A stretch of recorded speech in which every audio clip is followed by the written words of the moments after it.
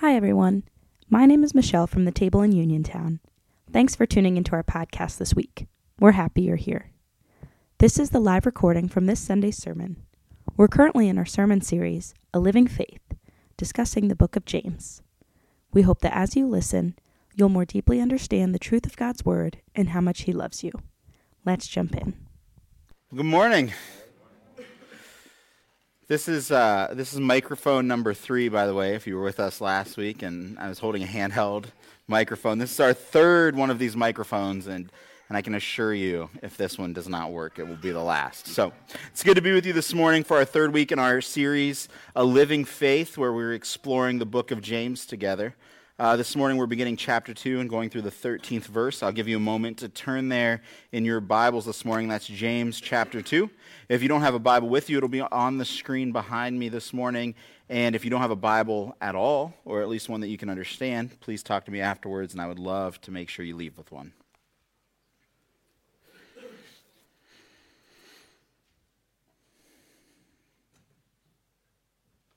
My brothers and sisters, do not show favoritism as you hold on to the faith in our glorious Lord Jesus Christ.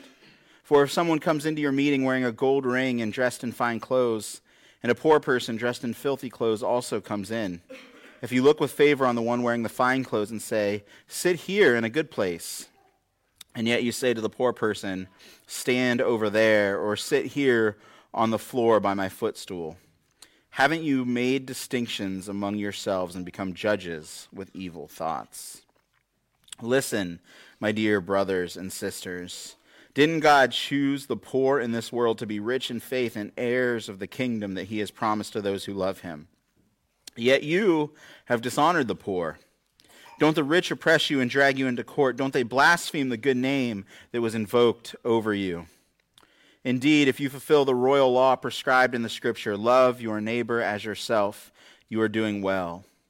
If, however, you show favoritism, you commit sin and are convicted by the law as transgressors. For whoever keeps the entire law and yet stumbles at one point is guilty of breaking it all. For he who said, "Do not commit adultery," also said, "Do not murder." So if you do not commit adultery, but you murder, you are a lawbreaker. Speak and act as those who are to be judged by the law of freedom. For judgment is without mercy to the one who has not shown mercy. Mercy triumphs over judgment. This is the word of the Lord. So there are 3 major themes that run through the book of James that were introduced in chapter 1. We're going to talk about the first one today and next week as well, it looks like, and that is the theme of riches and poverty. Riches and poverty, the dynamics of people from different classes being part of Christ's body together and living life closely together, regularly breaking bread with one another. And this is a fascinating dynamic that happens in the church, and it's unlike anything we see elsewhere in society. You don't have this sort of dynamic in any other setting that I can think of. If you have a country club membership, for example, you're not dealing with rich and poor, right? That sort of complicated social dynamic. It's just the well-to-do that have country club memberships. I do not have one. If you work at a factory or a restaurant or someplace like that, you don't have that dynamic in the workplace. You all have the same job, making basically the same amount of money. Sure, your manager might make a little more than you, but not enough to put you in totally different classes, right? And yes, the owner of that business might be wealthy, but they probably don't rub shoulders with you on a daily basis if they are. You don't have this dynamic at a homeless shelter or a soup kitchen. While if you're a person being served by one of those places, you might be down on your luck financially, and the person who volunteered to help out at that place might have some means. You're not really peers in that situation. You're probably not doing life together, at least not on a weekly basis, right? You're not living like a family does with those people who are different from you. But the church is a very different thing. We probably have people here who have $100,000 difference a year in household income, if I had to guess. The church is just different. It's meant to be, where possible, a multi-ethnic community that spans all classes with people from all walks of life. People with different pasts, people with different families of origin, different struggles, different figures in their bank accounts. All equal and worthy of love and acceptance, brought together by a commitment to organize their life around the belief that Jesus is Lord and that he is worth following with everything they've got. The church is amazing in this way. There's nothing like it. It's why I highly recommend being part of a local church. In person we love you if you're watching online this morning, but in person as often as you can. You will be sort of rubbing shoulders with people who aren't just like you. And that's good for you. It's good for your own formation. This was true of Jesus' first followers, all the way back to the 12. They had both zealots who hated those who were treasonous and even could be known for violence. And then we had tax collectors who were considered to be guilty of treason towards God's people as they worked for the occupying Roman government. They worked with their oppressor. This is the heritage of the church. This is our history. And so I've just painted a beautiful picture, an idyllic picture. But the church isn't some utopian society where everything is perfect and no one is ever left out, no one is ever mistreated, no one is ever overlooked. If you've been part of any church, and especially if you've been part of multiple churches, you've seen people get hurt. You've seen people mistreated. Churches aren't perfect because Christians aren't perfect. Please hear that and adjust your expectations accordingly. You're not perfect. You can start there. And when you do start there, when you do realize that, then you can expect that the person next to you isn't perfect either. You've hurt people, and you'll be hurt by people. I'm a pastor. I'm surely not perfect. I repeat, I am not perfect. I will let you down. The person next to you will let you down. Look to Jesus, the only perfect one, not the church. And it's in tempering our expectations of other people to reality that we can find a joyful life among the church, which is the most unique, diverse community and also the greatest force of good the world has ever seen, despite all of its warts and all of its flaws. We shouldn't idealize the church, and even the early church, the first century church, as if they had all their stuff together, and we've just wandered off in 2,000 years since then, when clearly in the first century they have this issue of not treating one another well. If it were not so, we wouldn't need this warning in today's passage. The warning against favoritism. My dear brothers and sisters, do not show favoritism as you hold on to the faith in our glorious Lord and Savior Jesus Christ. Favoritism towards whom, you might ask. And so he tells us, for if someone comes into your meeting wearing a gold ring and dressed in fine clothes, and a poor person dressed in filthy clothes also comes in. So we can see we're talking about a disparity in personal wealth. Notice he doesn't say rich. He describes a rich person without calling them rich. He describes their appearance, not their net worth. One commentator translates this verse as if a person gold-ringed in shiny clothing comes into your assembly. That's a picture. Gold-ringed in shiny clothing. The phrase he translates as gold-ringed can literally mean having golden fingers. Someone with gold rings would be displaying not only their wealth, but their status. Shining clothing means not just nice clothes in good shape, but showy clothing. They would be noticed. They would be intentionally bringing attention to themselves. You could probably safely relate this to things other than clothing, other signs of both wealth and status. If a person shows up at church in a Mercedes and another takes the bus, if a person shows up well-dressed and another in rags, don't even make a distinction between the two. How might you make a distinction between the two? How can you know if you've made a distinction improperly? Verse 3, if you look with favor on the one wearing fine clothes and say, sit here in a good place, and you say to the poor one, stand over there, or sit on the floor by my footstool. If you look with favor on the one who's well-dressed, the one who's well-to-do, if you look with favor on the one who's buttoned up. It's funny that they mention clothing too. We might say we don't look at people differently for what they make, but do we look at people differently depending on how they present themselves? There are places where, because I'm wearing a hat this morning, some people would have some feelings about that. even so far to tell me that I'm a little bit less than. You might think that I'm being extreme in saying that this morning, but while working at another church, I might have shared this before, I was on the hook for occasionally recording videos, these like 5-minute Bible lesson videos that would be uploaded to Facebook, which I hated doing. It's just the camera on you, no one else in the room is very, very strange. And so I would do that, and I would just be dressed, normally. And I had someone who didn't even attend that church that I was working for troll the videos, asking me to stop disrespecting the Word of God. And by that they meant the Bible, not Jesus, as if the Bible could be offended by something. And to remove my hat when reading the Scriptures. So we do have a cultural precedent that's hopefully fading, that's based on how people dress. I told the story before about the church that my mom attended in the 60s and 70s that had a wonderful pastor. I'm told, I was not there in the 60s and 70s. Had a wonderful pastor, but he brought in hippies. And because of how they dressed, he came under scrutiny for it. You might think we don't discriminate here based on what's in one another's bank account. But no one really sticks out here on a weekly basis. What if we had some homeless folks among us? What if you could tell someone had very little by how they were dressed, by what they were wearing? What if someone did stick out a little more? And what if some people stuck out more because they did have so much? What if we had people who flaunted their wealth more? What if the difference between the highest income person and the lowest income person in this congregation was more visually evident? Would we still treat one another as equal?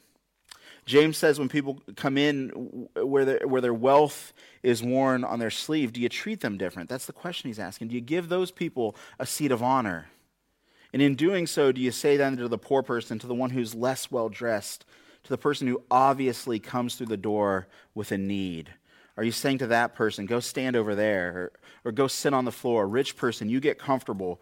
Poor person, you get whatever's left. Rich person, take a load off. Even though you probably have the luxury of doing that all the time, whenever you want. Poor person, probably exhausted and weak. It's standing room only for you. Do you do that? Because if you do, haven't you made distinctions among yourselves and become judges with evil thoughts? If you have done this, don't you see you've become a judge with evil thoughts? You become a judge that doesn't see the full picture of a person. And in doing so, you become an unrighteous judge. 1 Samuel 16:7b tells us this. God does not view things the way people do. People look on the outward appearance, but the Lord looks at the heart.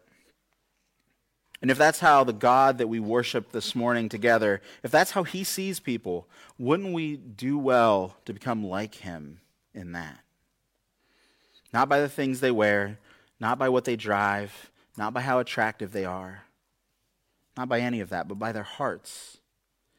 If you do this thing that James is speaking against, you don't heed his warning from chapter 1, you're not slow to speak then. You're quick to speak. Someone walks in, you don't know them, you don't know their character, but you know how they appear, and instantly you give them the best place. You give them the place of honor. Back then, it would have been a seat up front close to the speaker. Here at the table, that's like the seat of shame where no one wants to sit except for my mom. So here, if that person walked in, you would say, let me usher you to the back, right, where you're the furthest away from the speaker. We don't want to be anywhere near that guy. We're kind of backwards here. You say, oh, wow, look at that outfit. Is that designer here? Make yourself comfortable in the back. Poor person, forget the floor. You're being demoted to the front row. You can sit by Joey's mom.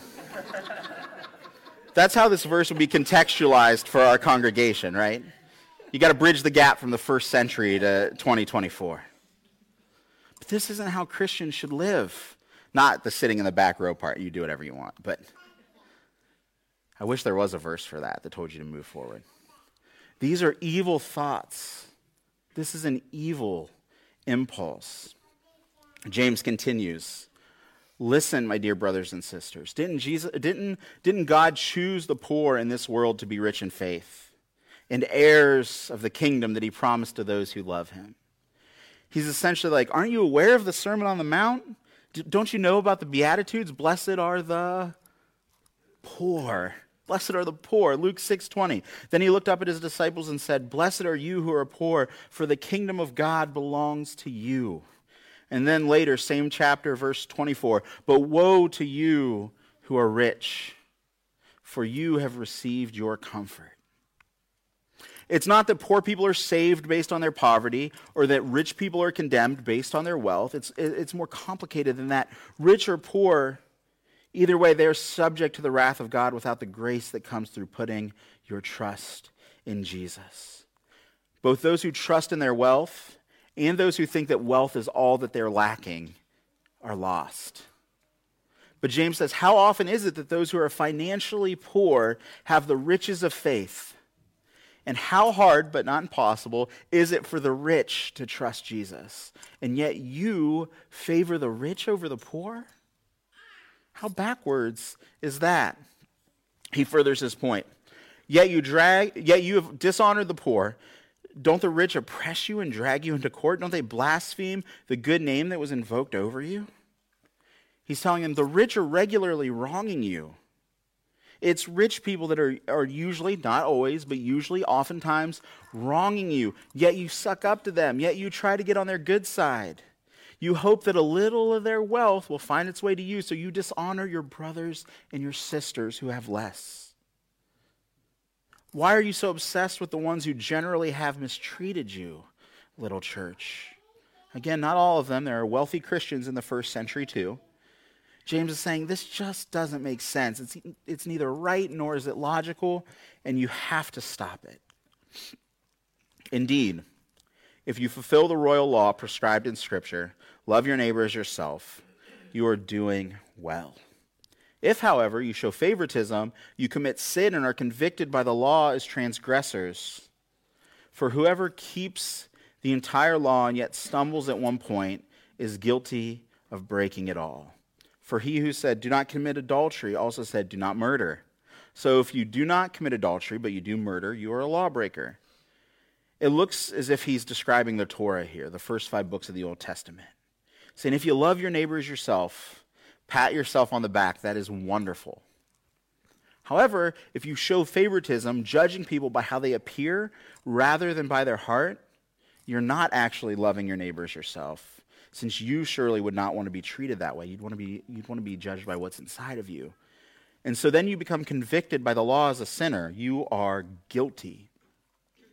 So even if you follow the entire law to a T, except for one thing, you're still a lawbreaker. And you don't follow the entire Torah to a T, by the way. You don't follow the 10 Commandments perfectly. You probably haven't gone an entire day doing so where you're not guilty of breaking at least one of them. And if you keep all of the law but one point, you're a lawbreaker. If you sin in one way, you're a sinner, no matter how many ways you don't sin. And what that makes us, by the way, is equal. It makes us equal. We are equal. Regardless of how you dress, regardless of what you have, regardless of all the ways you don't sin, you still sin. And if you sin, you're a sinner. And if you're a sinner and I'm a sinner, it doesn't matter that you make 6 figures a year and that I make 5.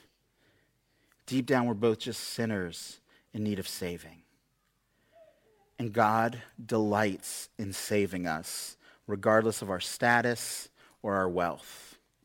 And when we come to put our trust in Jesus, we are no longer saved by adherence to the law, which is good because we can never perfectly keep that up. Instead, we are saved by Christ's adherence to the law. We're no longer saved by our works, which aren't completely good. And so they don't save us, but in fact, they're the reason we need saving. What we do is the reason we need saving. So instead, we're saved by Christ's finished work on the cross. We are free because of Christ's sacrificial work on the cross. And so in light of this, James says, speak and act as those who are judged by the law of freedom. For judgment is without mercy to the one who has not shown mercy. Mercy triumphs over judgment. You're going to be judged by the law of freedom, Christians. What on earth does that mean? Craig Blomberg, New Testament scholar, puts it this way. James returns to the law of liberty, first introduced in 125, as a positive contrast to the law of verses 10 and 11, which served only to condemn. Thus, this passage suddenly sounds remarkably Pauline. If one attempts to live according to the Torah, one is doomed to failure because one can never keep all of it. Rather, one ought to live according to the new law or covenant that Christ creates by fulfilling and supplementing Torah and according to the freedom it brings. But lest we think this is a license to sin, Douglas Moo explains that God's gracious acceptance of us does not end our obligation to obey him. It sets it on a new footing. For the will of God now confronts us as a law of liberty, an obligation we discharge with joy because we stand both forgiven and empowered by the Holy Spirit. You see, this law of freedom, it doesn't just free us to do whatever we want.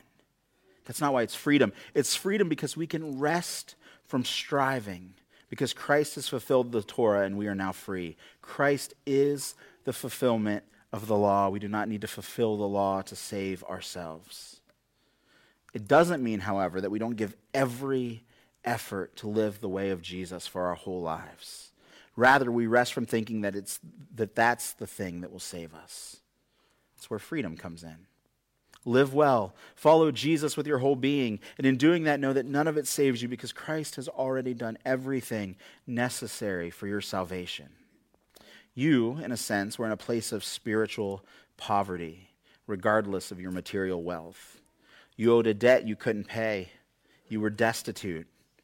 And Christ, who had all the riches of heaven, came down and paid your debt with his life. Christians will be judged based on this and will be found forgiven. No charges, no condemnation, just mercy. Now, that's how you will be judged if you're in Christ. So then, how must you judge? You must speak and act like people for whom that is true. You've received mercy. Mercifully treat people well who from an earthly lens deserve no special treatment. For judgment is without mercy for the one who has not shown mercy. It says our Lord taught us to pray, forgive us our trespasses as we forgive those who trespass against us. You might shudder at this thought for a moment. Does the forgiveness that I extend, or does the forgiveness that I receive depend on the forgiveness that I extend? 100% no. That's not the relationship between your forgiveness and the forgiveness you receive. You cannot nullify the forgiveness God extends to you in Christ by your own unforgiveness. However, what James says here and what I think Jesus means in the Lord's Prayer is this.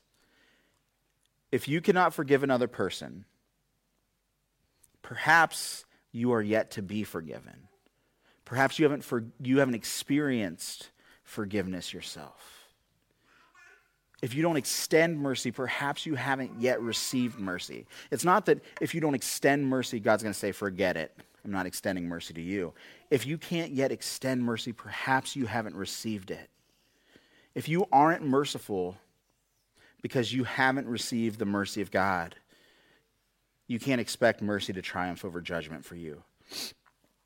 However, if you have received mercy, it should be the case that you realize what an enormous debt you owed and the measure that Christ went to pay it. And so then, holding all of that in your heart, understanding all of that, how then can you hold all these lesser things against your fellow sinners? If that's you, you can eagerly expect one day when standing before God, when all is laid bare, all of your sin is apparent, to hear God say, because of what Christ did, well done, good and faithful servant. You are my forgiven child. Welcome home. You can expect mercy to triumph over judgment for you on that day. And if you don't know Christ, if you haven't yet put your trust in him, you can only expect judgment until you do. God extends mercy by sending his son to die for the sins of his people. Until you trust Jesus, you haven't received mercy. Until you receive Christ, there's no mercy, there's only judgment. But this passage was written to a church. It was written to people who would claim that they are under the law of freedom and that they have received mercy. And it's instructive for how they should live. And so if that's you, if that's how you would describe yourself, then it's instructive for you too. So I'd ask this morning, How have you become a judge with impure thoughts? By showing favoritism. We aren't to discriminate. They were discriminating based on wealth and appearances of wealth, and I don't want to strip this passage of its teeth by saying that it's not about that, because it is. So I'd start by asking, do you do that?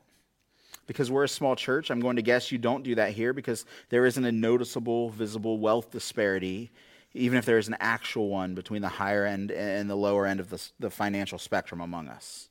That's just not where we're at right now as a church. If it were, I'd be maybe landing the plane here a little differently. But imagine if someone did walk in who was clearly of way more means, or clearly of way less means than the average table goer. How would you treat them? How would you treat them? I think you know in your heart the answer to that. How would you treat them? Would you be quicker to befriend them than you if they were? Would you be quicker to befriend them than you would if they were of less means? Or if they were someone of less means, do they walk in and you think someone else will greet that person? I'm just not going to bother this morning. How is it that your own heart is prone to discriminate? And while for James it's about class and wealth and status specifically, it's not out of bounds to ask the question, is there some other type of person that you're prone to discriminate against? Whether because of what they wear, or where they're from, or God forbid, the color of their skin. Because you can tell they're Christians already, or because you can tell that maybe they've never been to church before and they don't know quite how to act, and so maybe you discriminate because of that. Who are you prone to discriminate against? Michelle, you can come up. God doesn't discriminate. Spoiler alert. We're all sinners. Perhaps we're all the kind of people that you would think a holy God would discriminate against. God hates sin. And so you might expect that he discriminates against sinners. And yet, shockingly, he loves to forgive sinners. He delights in forgiving sin. And we remember how God forgives sinners like you and I this morning as we remember that Jesus, on the night in which he was betrayed, gave thanks and then took the bread and broke it, saying, "This is my body broken for you. Do this in remembrance of me." In the same way, after supper, he took the cup, and again giving thanks, he said, "This is a new covenant in my blood for the forgiveness of sins."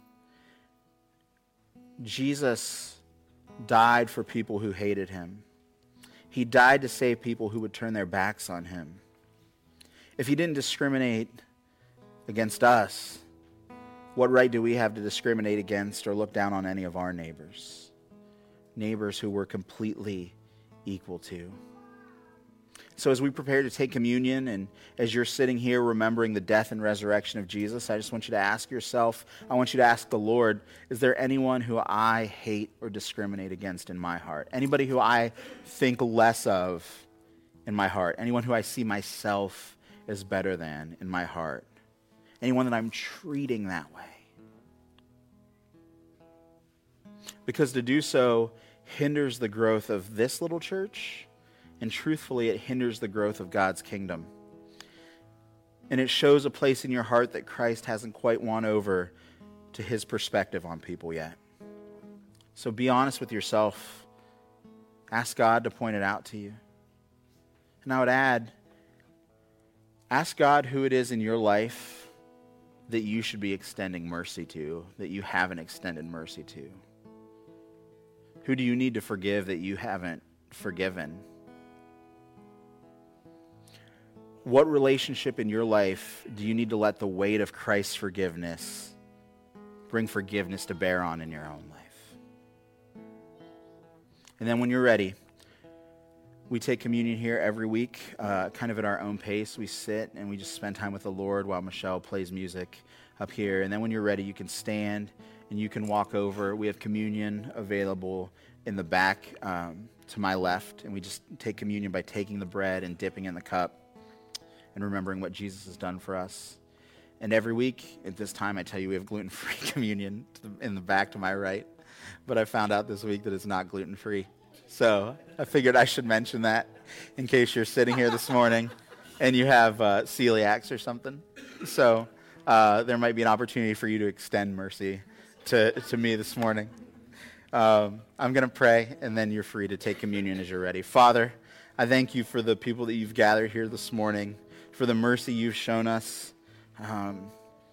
God, we just get so forgetful in our hearts as we've been the recipients of so much mercy, and sometimes we show so little. Would you give us hearts that see everyone as equal, children of God, beloved by him, sinners needing grace? If there's any sort of prejudice or racism in this room this morning, would you miraculously just wipe that clean? If there are people in this room holding unforgiveness in their heart, people who can't extend mercy, would you gently just nudge them this morning and remind them what great debt they owed?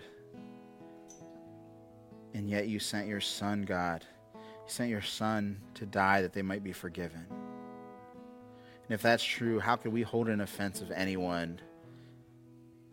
How could we hold on to anything like that? I pray that your Spirit would have his way in this room this morning. In Jesus' name, amen. Thanks so much for listening to our Sunday service.